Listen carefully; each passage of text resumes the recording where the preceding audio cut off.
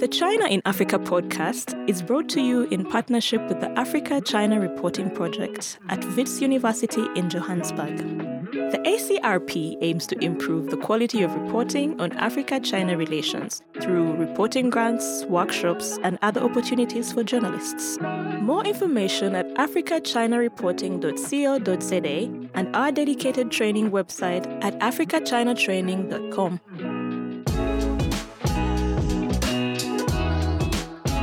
Hello and welcome to another edition of the China in Africa podcast, a proud member of the Sinica Network from SupChina.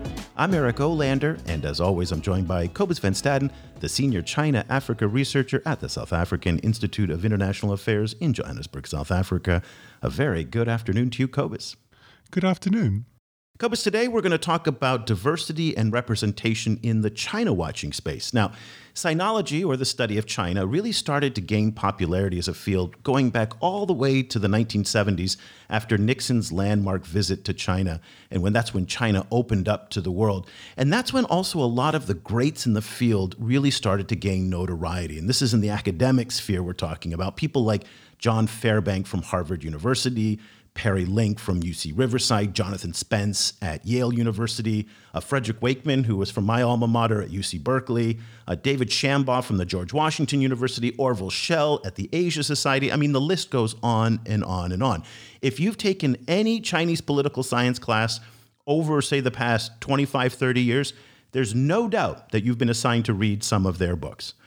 But when you look at the profile of these scholars, there's definitely a consistent theme that kind of starts to emerge very quickly. They're predominantly white and male, and that's also been the case not just in the United States, but also in Europe as well, where the academy is very much a closed community and has been for a very long time. Now, back in the 90s and starting in the early 2000s, that started to change a little bit, and we started to see more women coming into the field. Of course, there's our good friend Deborah Brautigam at Johns Hopkins University, Elizabeth Economy, who's now at the Hoover Institute, and Bonnie Glaser at CSIS in Washington. And that China watching space and the China scholar space started to expand, but still predominantly white.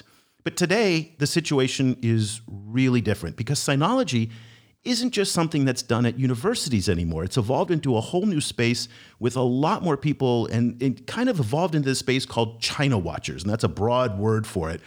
And that includes journalists, think tankers, financial analysts, and Cobus, people like you and me who kind of fit into a bunch of those different buckets. And that's allowed the discourse to broaden and to be much more inclusive. And it's really a great time now because there are so many new voices bringing badly needed new perspectives into the discussion about China. And this goes even beyond race.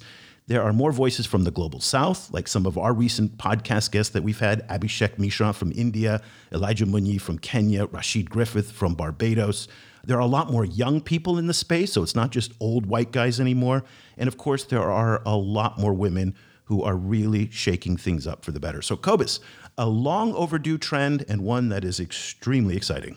Yes, definitely. I mean, if there is a new Cold War, which, it's like I'm always a bit worried about kind of throwing around that term.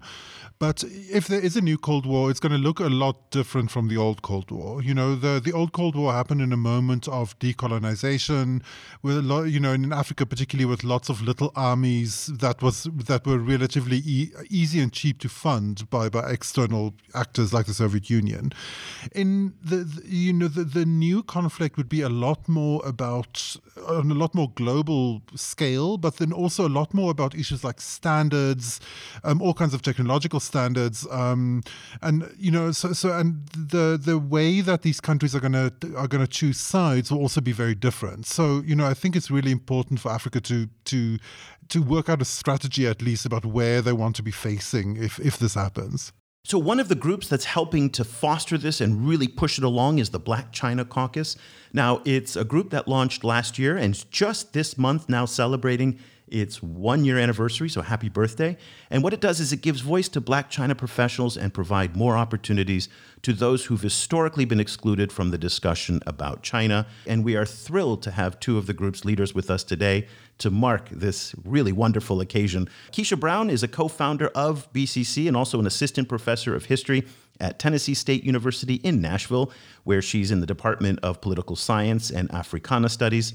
Among her various research fields include the study of Afro-Asian diaspora communities and Blackness and Sino-African relations. A very good morning to you, Professor Brown.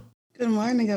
And thank you for this invitation to the podcast, and a special shout out to my fellow Tennessee State University people, and greetings to the Department of History, Political Science, Geography, and Africana Studies. It's an honor to be here this morning. Well, we're thrilled to have you here today, and you're joined also by Avonda Fogan, who's the Executive Vice President of BCC and now works in the educational sector in Washington, D.C. Avonda has an extensive background in U.S.-China relations after working for 4 years in the U.S.-China Strong Foundation, and she's also a fellow Mandarin speaker. A very good morning to you, Avonda. Good morning, Eric, and thank you and Cobus for having us on the show. Really appreciate it, and want to say hello to fellow Black China Caucus leadership, Mark Akpeninye and Michael Ford. Excellent. And we want to give a shout out to Mark, who helped to make today's show and connect us with you guys. So we're very grateful for Mark. And Mark has been a guest on our program. So go back into our archives and you can hear the episode with him. Keisha, let's get started with you about kind of the problem that you are trying to address. I kind of alluded to some of it in broad strokes in the introduction, but let's kind of identify what was the problem that BCC was really trying to get at and resolve. Thank you for that question. So when we, Mark and I began having conversations last year, it came out as well. We were just kind of noting that we kind of had some similar or kind of overlapping anecdotal experiences about being Black in China. Our experiences both in China, but also our experiences being Black in the China space more broadly in terms of our professional backgrounds. And so while we were in different fields, I'm more so in academia, he's in the political space, it was still some overlapping kind of concerns where we were trying to address. And so the questions we're having is, one, is there a network? One thing that we both kind of mentioned is that we both, in some ways, feel like we were in a silo where in your professional space, you might be the only one. You feel like you're the only one in that space or one of a few, not really knowing if there are other people in some ways who are doing this work as well. Also, the other question we're having is how people get into the China space and thinking about exposure and where can we address those questions of both not exposure, but also support. So in people, how we can support and have retention. And also there's that question in terms of the pipeline. How do we think about getting more people into this space? Where should we start? And should we start with, college students? Should we start a little bit later? What should we do in some ways to address some of these questions to where, one, there are people who are doing the work, but two, in many cases, why are we not, why is there not necessarily a collective or a network in a shared space? And three, how can we get more people to do this work? How can we in some ways diversify the China space a bit more to include more voices who are doing the work and bring more perspectives to the ongoing conversations, especially considering the ways in which China is growing and it's going to be a presence moving forward? And how do we think about the voices in those particular spaces and conversations? Avonda, how did BCC decide to tackle this problem? Yeah, BCC decided to tackle this problem basically through how it's organized, right? Like, this is a collaborative effort. So when Mark and Keisha looped me and Michael Ford in, they knew our background and knew that we had a little bit of experience in the field and brought our networks with us. And, just there's always the joke of like Black people in the China space, no other Black people in the China space. So we were able to kind of call on our friends. And once the domino effect started to happen, more folks were thanking us for creating Black China Caucus, and now we have over 140 members.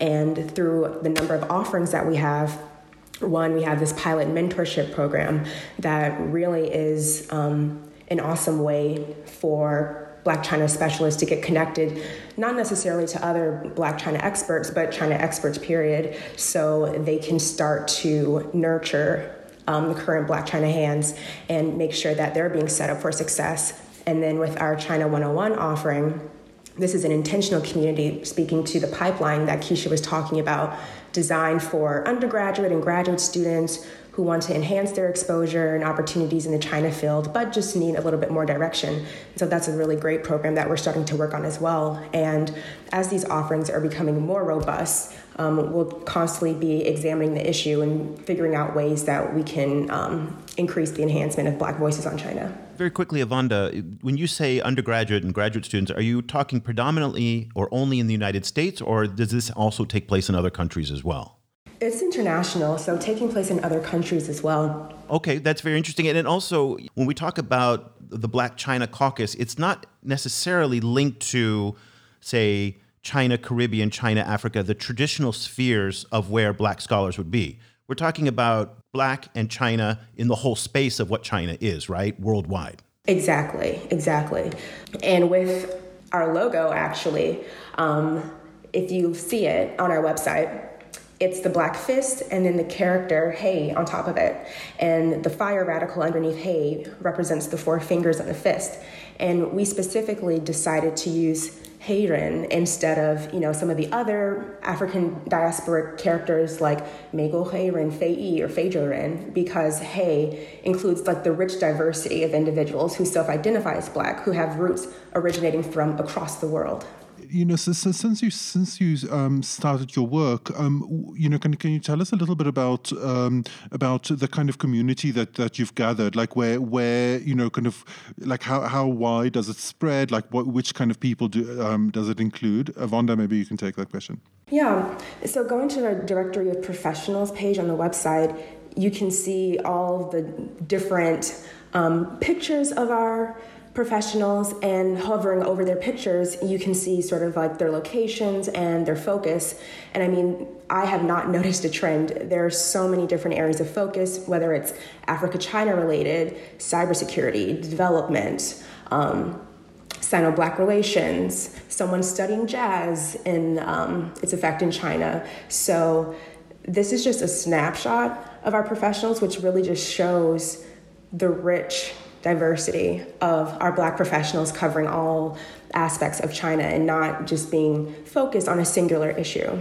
Keisha, in the introduction, I mentioned that the academic space that you're in historically has been white, and at one point it was exclusively white, and that was the only way it was. Today, what is the situation when you look at the sinology community within the academic space? Is there more diversity? Is it getting better, or are we still have a lot of those historical kind of hangovers that predominate? Thanks for that question. The historical trends are still part of the fabric of the field. I will say that there have been more concerted efforts institutionally that have happened since last summer that have been very much about how to change those trends. I just want to speak specifically to one organization that very much helps to shape the field, which is Association for Asian Studies. And it was last year that a group of scholars who represent not just sinology, more specifically, but also other spaces in Asian studies, who wrote a petition. And it was a petition that really put steam behind some different initiatives to where it's been an ongoing effort, because you have to have the institutional awareness and wherewithal to also push these moves forward. And so I will say that there has been change. There has been more proactive and concerted efforts and ongoing efforts since last spring to really think about how we change the space. But there is still that hangover where you think about the ways in which the field is shaped.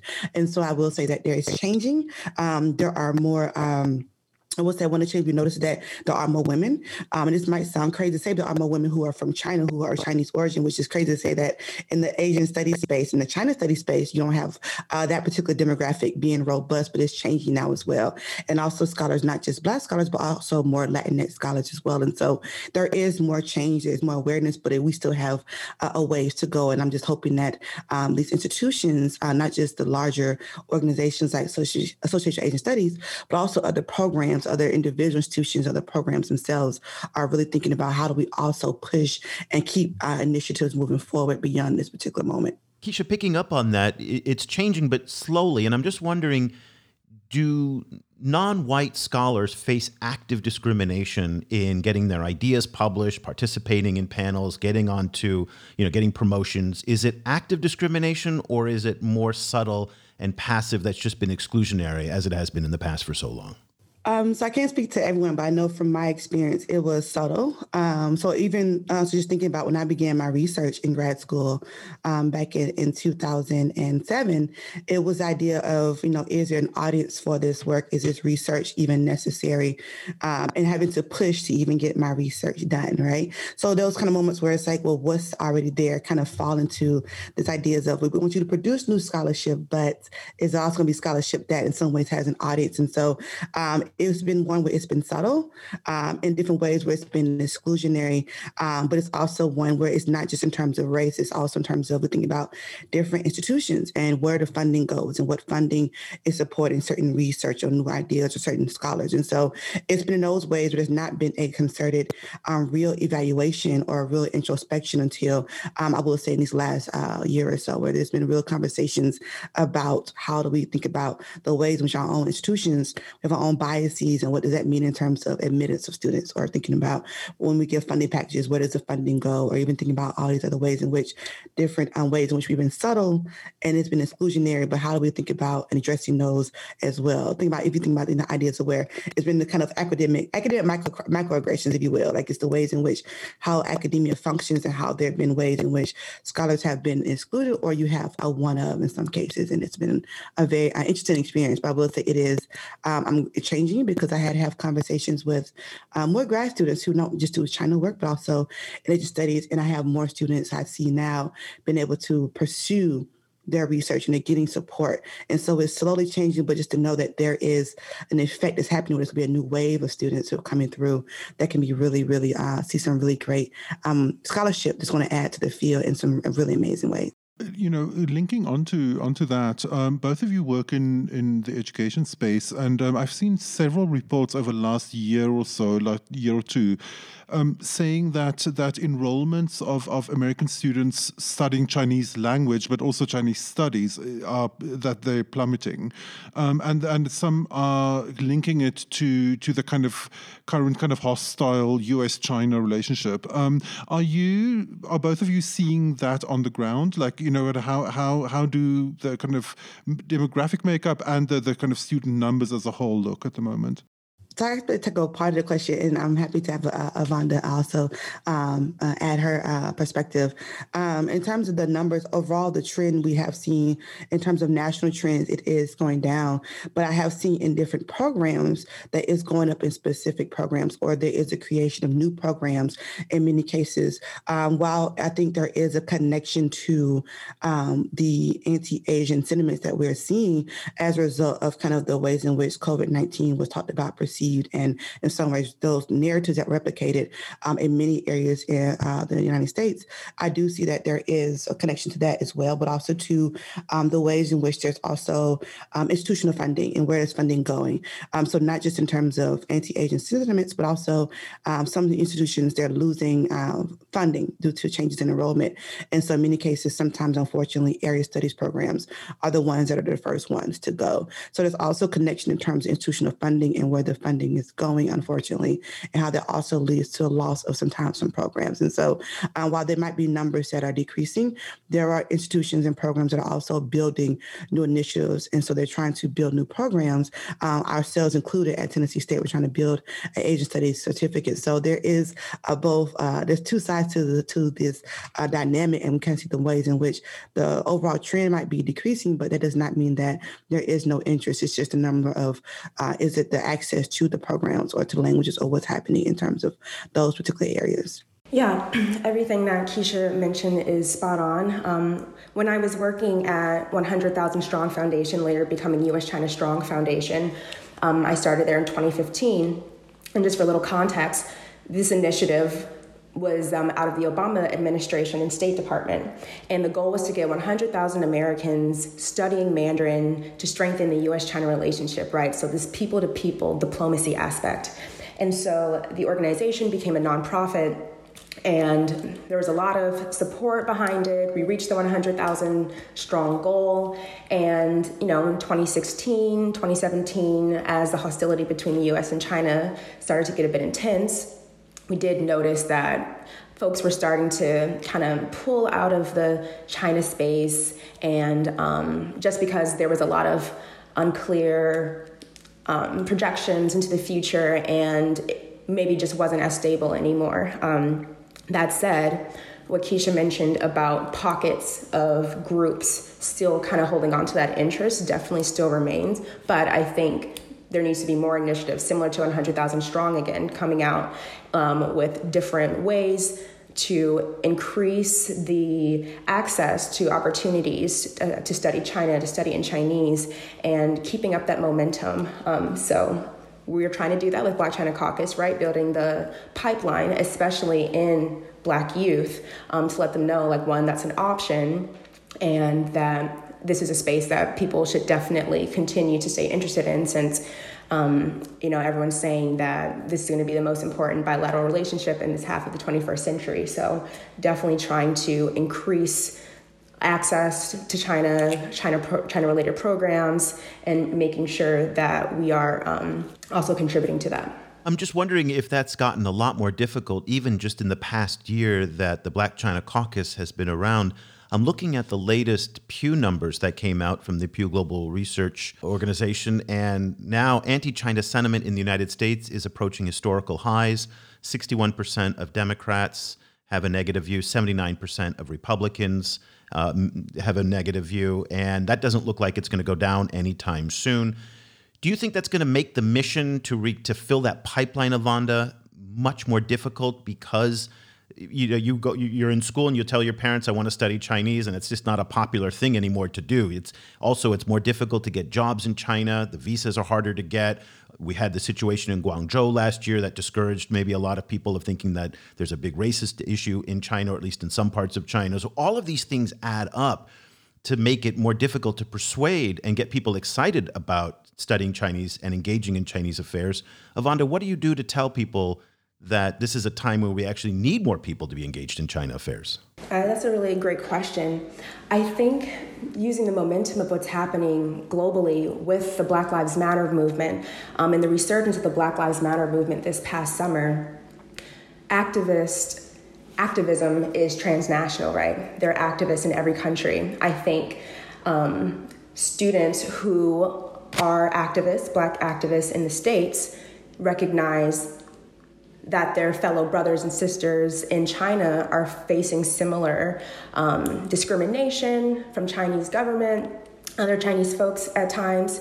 And I think there's this nexus here where this can be seen as some sort of people-to-people diplomacy in a way, because you're reaching across borders to unite with folks with a similar mission, right? Like to empower Black people and make sure that interests align in a way that they can have a better experience wherever they are globally. So I think since activism is transnational, that's a way to increase the interest in China of people who want to do that, but without putting their personal values or interests aside. Keisha, I'd like to circle back to your point about the challenge of getting Chinese women into Chinese studies. So just for context, I originally come from a Japanese studies background, and I was in grad school in Japan, and there got to know the kind of dirty secret of particularly English language and European language Asia studies, which is that so frequently some of the kind of white male stars of the field, like they get incredible levels of support frequently from Asian spouses. And so particularly in terms of editing language, helping them with translation, like checking their kind of writing in Chinese or Japanese. And, so I slowly kind of became aware that how much of European and Western Asian studies, it rests on the back of this kind of invisible labor coming from women. So I was wondering, like, how that problem is standing now from your perspective.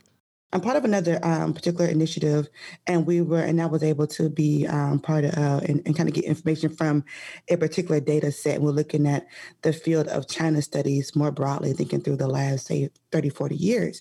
And we noticed that, in 30 years ago, while the questions about, female, about women, about Chinese women were being talked about, it was not necessarily through Chinese female scholars doing the work or the ways in which they would not necessarily always get funding or support it. The question of invisible labor goes to a lot of, not just in terms of Chinese women in the China space, but also women more broadly in the academic space. We think about the ways in which, the idea of invisible labor, how do we in some ways calculate that, how we find ways to record that, especially in terms of not only those of us who are in tenure track positions now, but also giving recognition to the support systems that in some ways sustain us as well. I've seen and have heard rumors about, the ways in which different scholars have relied on their spouses to help them. But that is, I think the bigger question is, in some ways, how do we think about giving credit to the labor that's being done? How do we find ways to give credit to the invisible labor? How do we amplify those voices of the people who are doing the work? And it's always, in many cases, it relies very much falls onto female scholars or female or women in the field who are doing the work. And I think for me, this kind of ties back into the previous question, thinking about the difficulties of being Black in the China space. How do we keep people coming? In my research, Black women have been doing the labor.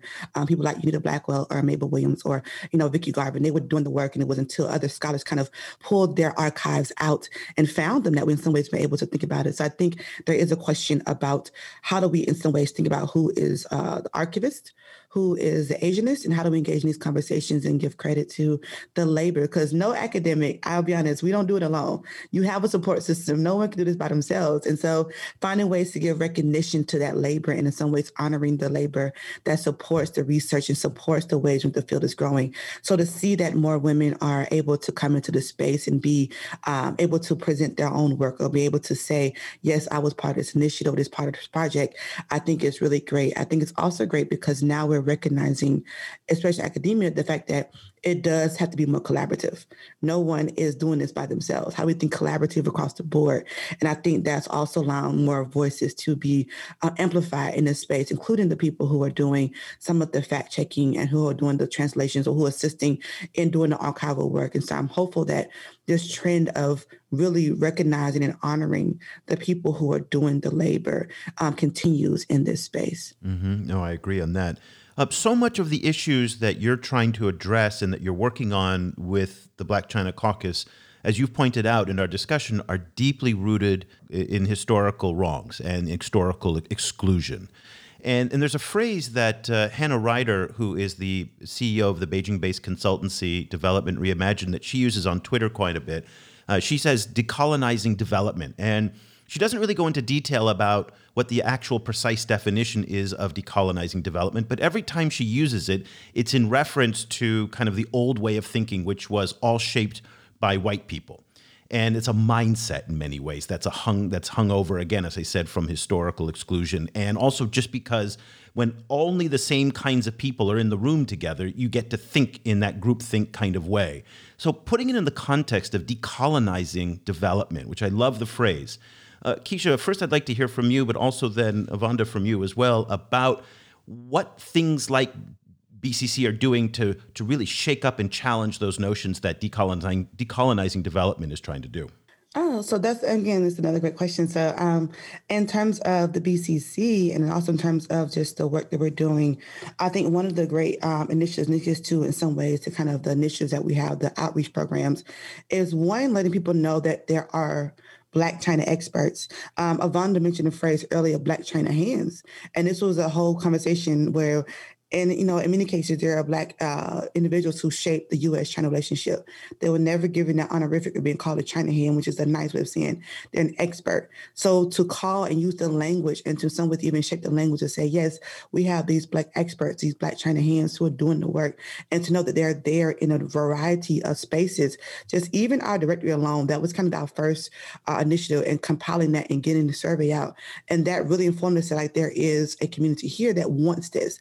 And so now that we realize that it's not just us in terms of Black China experts, we have also gotten support and requests and interest from other external institutions that are also very much entrenched in the China space to say, oh, we now know if we do, we want to reach out and see how we can find someone, how can we diversify our conversations, how can we diversify our panels for different conferences, how can we diversify our think tank spaces, to know that there are people there. And so one, just the idea of just having a space So we identify and amplify and promote all of our members, even through the directory. It sounds simple, but just that initiative itself is a lot of work. In terms of decolonized development as well, the idea of what we're doing in terms of engaging in other conversations, the language we're doing, calling our experts Black China hands, recognizing them as experts that they are, or the budding experts, finding ways to sharpen their skills to where when they get to those spaces, they also in some ways are, as much as prepared as possible, but also knowing they have a community where they're not alone as well. And so I think for the idea of decolonized development is decolonizing in terms of diversity in this field, is diversity in terms of who's able to speak and be part of conversations, who's been invited to these conversations, but also diversifying the ways we think about the China space, thinking about, from my experience from academic space, how do we decolonize the syllabus? That was my common conversation. We talk about modern Chinese history. Why is there not a section in the Maoist period talking about this moment? Why is there not a section in contemporary China's studies talking about these particular moments, intersections? So even thinking through in particular fields beyond the BCC as well, but also in academia, how do we decolonize our syllabus to be more inclusive? What are we teaching our students? And how does that also lead into feeding into the Black China Caucus and these new students who can be potential members and mentees and members of the BCC? Yeah, just to add on to what Keisha said so well, decolonizing development. There's usually someone who is superior, someone who's inferior, and the inferior folks have to assimilate to the superior folks' culture. Black China Caucus is all about community building, which is something that is not in the development field. And through this community building, we are enhancing and encouraging Black folks at all levels. We're not prioritizing people who already have China experience. We're not prioritizing people who don't, but just meeting people in the middle, but then also trying to create programs for folks on the margins as well. Since this truly is a collaborative effort, our members, if they reach out to us and want to get involved in programming, want to be on the leadership team, we welcome them, because while we did technically create this organization, it's all of ours organization, and everyone has an equal say, input into whatever we're doing, and want to make sure that we're always highlighting our members. Keisha was talking about, recognition and giving credit where it's due, and that's definitely one of our values, especially collaboration. I want to ask all three of you, actually. Over the last while, I've seen on Twitter and on China Watcher Twitter, there's been a big debate about the specific kind of benefit and role of being fluent in Mandarin in relation to being a China Watcher. So, on the one hand, it seems like a no-brainer. Obviously, kind of like speaking Mandarin and reading Mandarin will be better as a China Watcher than not speaking it. But at the same time, I was wondering like how it affects the kind of advice you give to people who are interested in getting into the field. Are you like, well, get a notebook and start practicing those characters, or like, kind of how do you kind of talk with them about the role of studying Mandarin rather than, which is its own lifelong job, kind of rather than particularly, kind of focusing on Chinese economics or whatever else they're interested in focusing on? So I will say that, you do a hot potato in my lap. I'll take it. I'll try to take it.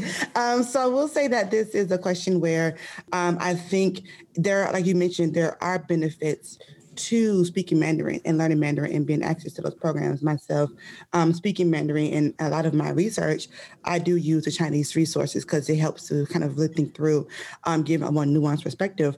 But I think for us, it's more of a question of how do we, in some ways, as Yvonne mentioned, how do we find people and meet them where they are? And we have students who come in who, like for instance, I know I have students who I've met along the years teaching where they might have an interest in China, or they might have taken a year or two here, but then they want in some ways, how do I think about using this? And so sometimes it's where you meet students where they are, you meet people where they are and say, how do you want to get involved? Because one thing has come up for many of us, just thinking through our China stories, most of us kind of just fell into it. Like there was some experience, there was some exposure, there was some moment where it opened opportunity, and we then became China Watchers in some other way. It might not have been our plan, but this is what we are. And then once we got into that space, we thought about, okay, how do I enrich this space? How do I enrich my experience? So I will say that language development is very important to be a space, but I will say don't use language as a barrier. I think that idea of having access to language programs, do not use things as a barrier. For me, people they are and say, if you're interested, then follow these up in different ways. I think there is a duality. There's a nice way to think about this question in terms of, yes, it might help. It helps in the long run, depending on what you want to do with it, but also don't use language as a means to exclude people. How that has been also been an exclusionary moment. And so how do we think about learning language and how do we use that as a means of whatever your experience is, how have you got to this space? How do we in some ways engage you and in some ways encourage you to your development? And if that includes language development, then how do we think about that and encourage that as well? Yes, this contentious question. So similar to what Keisha said about not letting the language limit your thinking in terms of how you can engage with China, right? I think it's relatively new thinking. If you had asked me this question in 2014, I would have said, you must study the language, you must learn it. Because I think the way Mandarin is taught is in tandem with Chinese history and Chinese culture. So you're not learning characters blindly. There's a story that comes with all of it. But I think with how the world has changed and just exposure to Chinese culture, there are other ways you can get that, whether it's through social media, through reading, maybe going on a Chinese program, a Chinese trip. I know a handful of folks who just went to China because they were interested in it and they have the, wanderlust and like to travel, and then kind of learned about the culture in that regard. So I think there are definitely different ways to get to it. And like Keisha said, maybe attempting to learn the language at some point would just help further your studies. I think the first toe that you stick into the water doesn't necessarily need to be through the language route. Yeah, I'm of two minds of this because I can see everything that you guys have said. I 100% agree. It should never be a barrier. I'll just speak from my own personal experience that I am very grateful that I've committed so much time to speak the language, because it allows me to get one step further, just to have conversations with people that you can just talk and get to know them as people. And for me, that is something that has been so valuable. Just every day I can pick up the phone and call any number of people just to say, what's going on? What does this mean? And that allows me to get past some of the headlines. That being said, I've seen so many great journalists, scholars, just observers, China watchers who don't speak Chinese and do amazing analysis. And so, Cobus, I see that debate on Twitter, and you see people like Sean Rain, who is a provocateur in China, who kind of says, if you don't speak Chinese, then you have no qualification to be a China watcher and you shouldn't be in the space at all. And I think he's just trying to provoke people to get into this fight. But I think it's bogus, because I think as both Avanda and Keisha have said, there's great voices from all sides on this. And it's also interesting because Keisha, we're seeing a lot more benefit of, in the Black China space, of this engagement in China coming out of Africa. And in part because we're seeing 80 to 90,000 students now every year going to Africa. Those are pre-COVID numbers. Huge numbers of students going to Africa. And they come out of, going to China. And they're coming out of their China experience, oftentimes speaking fluently, with a really good understanding of Chinese culture, language, politics, the whole thing, from just living there. And they come back to Africa and they're enriching the space back in Africa. And I'm curious about, are you seeing in the Black China Caucus a growing interest from African students and scholars and professionals because of their exposure to China, and they've had the opportunities to go there? Bear in mind that very few Africans now can come to the United States because of the visa restrictions. So the growth in this space may come from Africa. Yeah, absolutely. And I think it's not just necessarily just in terms of the African countries that make up the continent, but also there's now more China engagement in the Caribbean as well. As you mentioned you talked with Rashid, and also I know I did a podcast with Leland Lazarus, and he was at the time in Barbados. And so I know there is a growth in those spaces as well, these countries. And so I think that is a new area of growth, and I'm really excited about it because it's adding to the richness, and it's also in some ways adding to the conversations, because in many ways in which the scholarship about China and African nations has been published or talked about, it seems like a one-sided or like it's a lopsided conversation. And so these individuals who are learning Chinese, we can see they have clear programs starting from, in many schools, kindergarten on up, where they have, Chinese language competitions, they are fluent. And so it's adding to the richness of this conversation, and it's also adding to the ways in which this conversation is to have a more nuanced conversation, nuanced perspective, because the idea of it's not just one-sided, it's is not just one being a beneficiary and one being a receiver. It's also the idea of there's more happening in these spaces in terms of the engagement and how this can, in some ways, see as an important space. So I am excited to see where this is going to go. I'm excited to see this development because it's going to, in some ways, really think through, because in my own research, I look at China, Africa, and their relationships going back to like the 1960s. And so for me, it's like this is an amazing development to kind of in some ways enhance that known narrative. And again, the idea of how language can be useful, but at the same time, thinking through how this has been accessed.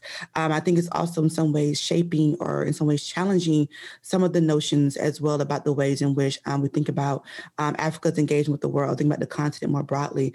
And I think this is some ways also changing that narrative and thinking about the position or the ways in which you kind of frame Africa or African nations and its people to really in some way show their agency and their activism, engaging with China as one particular place of activism and an educational and an educational advancement.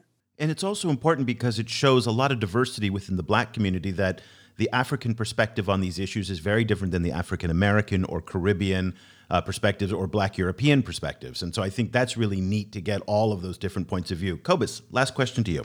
You know, so much of the way that Sinology and China watching as a wider kind of industry kicked off in Western countries has been about, explaining China to the West, or, tracking different aspects of different Asian countries and then translating it for a Western audience, in a larger kind of project of enhancing kind of Western understanding of the rest of the rest of the world.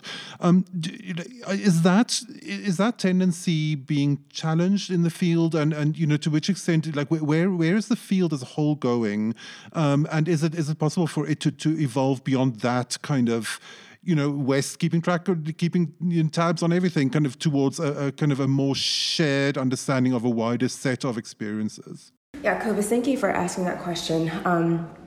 So much of how we receive history is from a Western context, and as we know, that's not the only perspective. I think organizations like ours, Black China Caucus, just trying to increase visibility of other voices is broadening the conversation. And now that we are encouraging this comprehensive understanding of China, it will no longer be inadequate, right? If you don't have the full picture, it's not whole. And by increasing the presence of Black voices, Latinx voices, non-traditional, Western voices, we are finally giving a fuller picture of China, which can only enhance the U.S.-China relationship and foreign policy, and ultimately just match with the times, right? Like the world is globalizing, and the Western perspective is starting to become archaic. So this is just one of the ways that we're doing that. Some housekeeping things before we say goodbye, because I know you guys are starting out your day and we don't want to keep you for too long. Okay, first, if people want to become a member of the Black China Caucus, what do they do? Who can qualify? Tell us a little bit about the parameters to become a part of your community. Yvonne, first to you on that. Yeah, so for anyone who identifies as Black, whatever that means to them, they can go to our website, blackchinacaucus.org or .com, and join our directory of professionals. And by joining the directory of professionals, you can answer some questions about what your focus is, a little bit of demographic questions, and you can be included on our public list, or you can choose to be private, and you'll automatically be added into our listserv and receive different opportunities from us, whether that's internships, jobs, the different offerings that we have around China 101 to increase your understanding of China, or the mentoring program. So joining our directory of professionals is definitely the best way to do that. Okay. And Keisha, if people want to engage the community, that is, journalists want to find experts, think tanks want to find panelists, people want to hire and recruit, how do they do that? So thank you. So again, just to echo what Avanda said, go to the website, blackchinacaucus.org or blackchinacaucus.com, and go to the contact us, and it goes to our email. And we are very trying to be astute about how to make sure we get respond to those. If you want to send us an opportunity, you want to send a request, please go and do and go to contact us, and we will always make sure that we try to address any invitations or any opportunities that come through our Black China Caucus inbox. And if people want to follow you on social media, just to keep on top of everything the group is doing, what's the best way to do that? So we do have a Twitter page, and we do have a Twitter site. So if you follow us on Black China Caucus, we are on Twitter as well. It is the handle at BLK, all capital, China Caucus. So we are also on Twitter. So again, at capital B, capital L, capital K, China Caucus. You can find us on Twitter. And are you on Twitter personally? I am on Twitter. Okay. If people want to follow what you're reading and writing, with academics, I don't always know, because you guys, some are on, some are not. So this is a new space for us. Where can people find you? We're learning how to use Twitter as a new means, because we're like, wait, we can use Twitter. I mean, it was so crazy. We're even thinking about writing academic blogs. Was like, is this for tenure, for not? And it's like changing the question about, we got to move away from just the tenure conversation. But I am on Twitter. I do promote different events that I'm speaking at. And so my Twitter handle is at DocDLCKBrown85. It's not that original, but that's me. And Avanda, are you on Twitter? I am on Twitter. I mostly tweet about The Bachelor, but starting to increase my... That's fun too, okay. But I also tweet every now and then about diversity issues in the China space. So my handle is at the letter A, the letter S, and my last name, Fogan. Okay, so we will put links to all of the Twitter accounts. We'll put links to the Black China Caucus website. I also want to draw people's attention to New Voices. That's nuvoices.com. That is the companion site to what Black China Caucus is doing in the Black community, but for women. And they have a fantastic directory of expert voices, and they are an amazing resource as well to diversify and, again, decolonize this conversation, to add in those voices that have historically been excluded. Avanda, Keisha, thank you so much for taking time out of your busy schedule. Congratulations on 1 year of the Black China Caucus. We're really looking forward to speaking with you again and engaging the community even more. And we just really appreciate you taking the time to join us today. Thank you. Thanks for the invitation. It's been a pleasure. Yes, thank you so much for this awesome conversation, Eric and Cobus. Cobus, that was a thrill for me. I've been following Keisha for a very long time, so I was especially excited to have her on the show today. And just for me, again, it's about shaking up the discussion, and it really needs to be shaken up, because too long, the discussion about China was confined to the academic space. All those white guys in the 70s and 80s still are the readings in the poli-sci department. There's no doubt. And so the fact that we're seeing this enhanced diversity, as Hannah says, decolonizing the discourse, is so important. And again, we are part of that. Obviously, you and I are two white guys, right? But we really want to be part of the solution by bringing in all these voices, being part of the expansion of the discourse. And that's something that, on our show, we go to great effort to do. It takes a lot of work sometimes to find different guests who kind of meet those requirements, but that to us is absolutely critical in making this show, the one that we're producing right here, part of the positive change and really not part of the historical exclusion patterns that Keisha says is still very much alive today. And I think that has to be put right out there in the open. Yes, kind of exclusion is a big part of academic life as a whole. It's a big problem there, across many different fields. And I think it's really important to keep in mind that knowledge production is an industry, and it's an industry as the same kind of industry as mining is, and for that reason, like what we know as knowledge, like the kind of like if you read a Wikipedia page, for example, all of those facts, they were all written by people. They didn't just like arrive, from heaven, and those people are always limited. They always have a limited perspective, and perspective is particularly also limited by power. And people who make it in the academic space, the people who become like provost of Yale, for example, you don't get there without having a kind of a runway to launch you into that kind of stratosphere, you know, and that runway is in part made up of race and gender, and also by money, you know, kind of like the you know, rich people tend to go to university, and they tend to make their children go to university, and they tend to fund universities, and you know, so that those things need to be taken into account. You know, I know it from my own country in the U.S. how the history that I was taught growing up, and I grew up in California and I went to high school in Massachusetts, was a decidedly white northern view of history. And now that I have educated myself in the past 10, 15, 20 years, just by reading books like Isabel Wilkerson, who just wrote the book on caste, and she's written some amazing books, or Michelle Alexander on the new Jim Crow, you start to realize that the history that I learned when I was growing up was completely defined by a white narrative, and just weirdly, absurdly wrong. And that is, again, going back to what Hannah was saying about decolonizing the discourse. And I'm going to keep coming back to that because I just think it's so critically important. And by the inclusion of these voices, we're going to shake up so much of the international relations and the political science discourse that for too long, like American history, was shaped by people who were all the same. And that diversity is what challenges our worldview. It's one of the things, again, that we try to bring on the show and on the platform at the China Africa Project, to bring the Chinese voices, African voices, Caribbean voices. We just had Argentinian voices on. We're going to have a show coming up on that. And really bringing in all of these diversities to challenge some of those embedded narratives. Because once those embedded narratives get locked in, as they have been for very long, it creates all sorts of problems. And we've seen this in the United States. So for even just the debt trap narrative, you just get locked into that and they can't see anything else.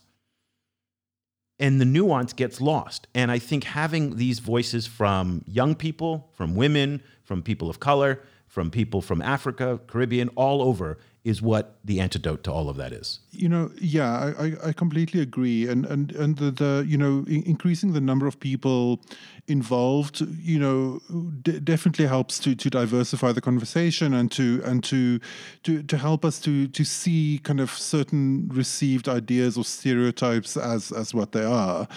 At the same time, I think it's really important for everyone and us, you know, to start to pay more attention to the kind of material circumstances surrounding all of this knowledge production.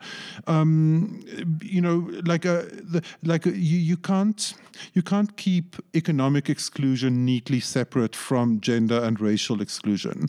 Like people, you know, obviously it's a big wide world out there, and people come from many different backgrounds. But you know, programs that want to include more women and more people of color need to also take into account that these people frequently come from poorer backgrounds, and that particularly at the moment in academia, the gap between the kind of person who is marking your child's exam script, you know, if your child happens to be at a university, and the person who's making the decisions about which books that child is going to be studying, those are two different people. And the ones marking the script, you know, are extremely underpaid, and they frequently they're very, very precarious in terms of you know, any kind of like employment tenure or like health insurance and so on. And a ton of what we think of as commonly shared knowledge, as the kind of knowledge goods of the world,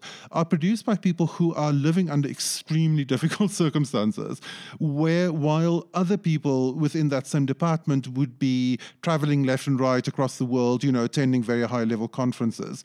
So the kind of those entrenched kind of gaps within academic knowledge production is really complicated, and they need to be addressed, I think, a lot more explicitly. So one way to do that is through these online databases that are now available. Again, the Black China Caucus has one where you can find all sorts of experts. New Voices has one, and we have one as well, the China Africa Experts Network. We have a couple hundred people, predominantly from China and from Africa. So we encourage you that if you are looking for these voices, they're not as difficult to find as they were even just a year or two ago because of these online databases. They're fantastic resources out there. So that'll do it for this edition of the show. Cobus and I will be back again next week for another edition. Once again, a reminder that if you'd like to sign up for our daily email newsletter and to get access to all of the archive content on our site and the China Africa Experts Network and all of that, you can subscribe at chinaafricaproject.com/subscribe. Subscriptions start at $7 a month for students and teachers and $15 a month for everybody else. You'll get a daily email newsletter that lands in your inbox at 6 a.m., written by myself, and then Cobus puts a column in a couple times a week. And so it's a really great way to stay up with everything that's going on in the China-Africa space. And one of the things that we work very hard, we're not always successful, but we work very, very hard, is to widen the net of voices as broadly as we possibly can to make sure that you are getting the broadest part of the discourse possible. So that'll do it. We'll be back again next week. For Cobus Van Staden, I'm Eric Olander. Thank you so much for listening. The discussion continues online. Head over to facebook.com/China Africa Project to share your thoughts on today's show. Or follow the guys on Twitter. Eric's at Eolanda, and you can find Cobus at Stadenesque. For more information about the China Africa Project and to sign up for our free weekly email news brief, go to chinaafricaproject.com.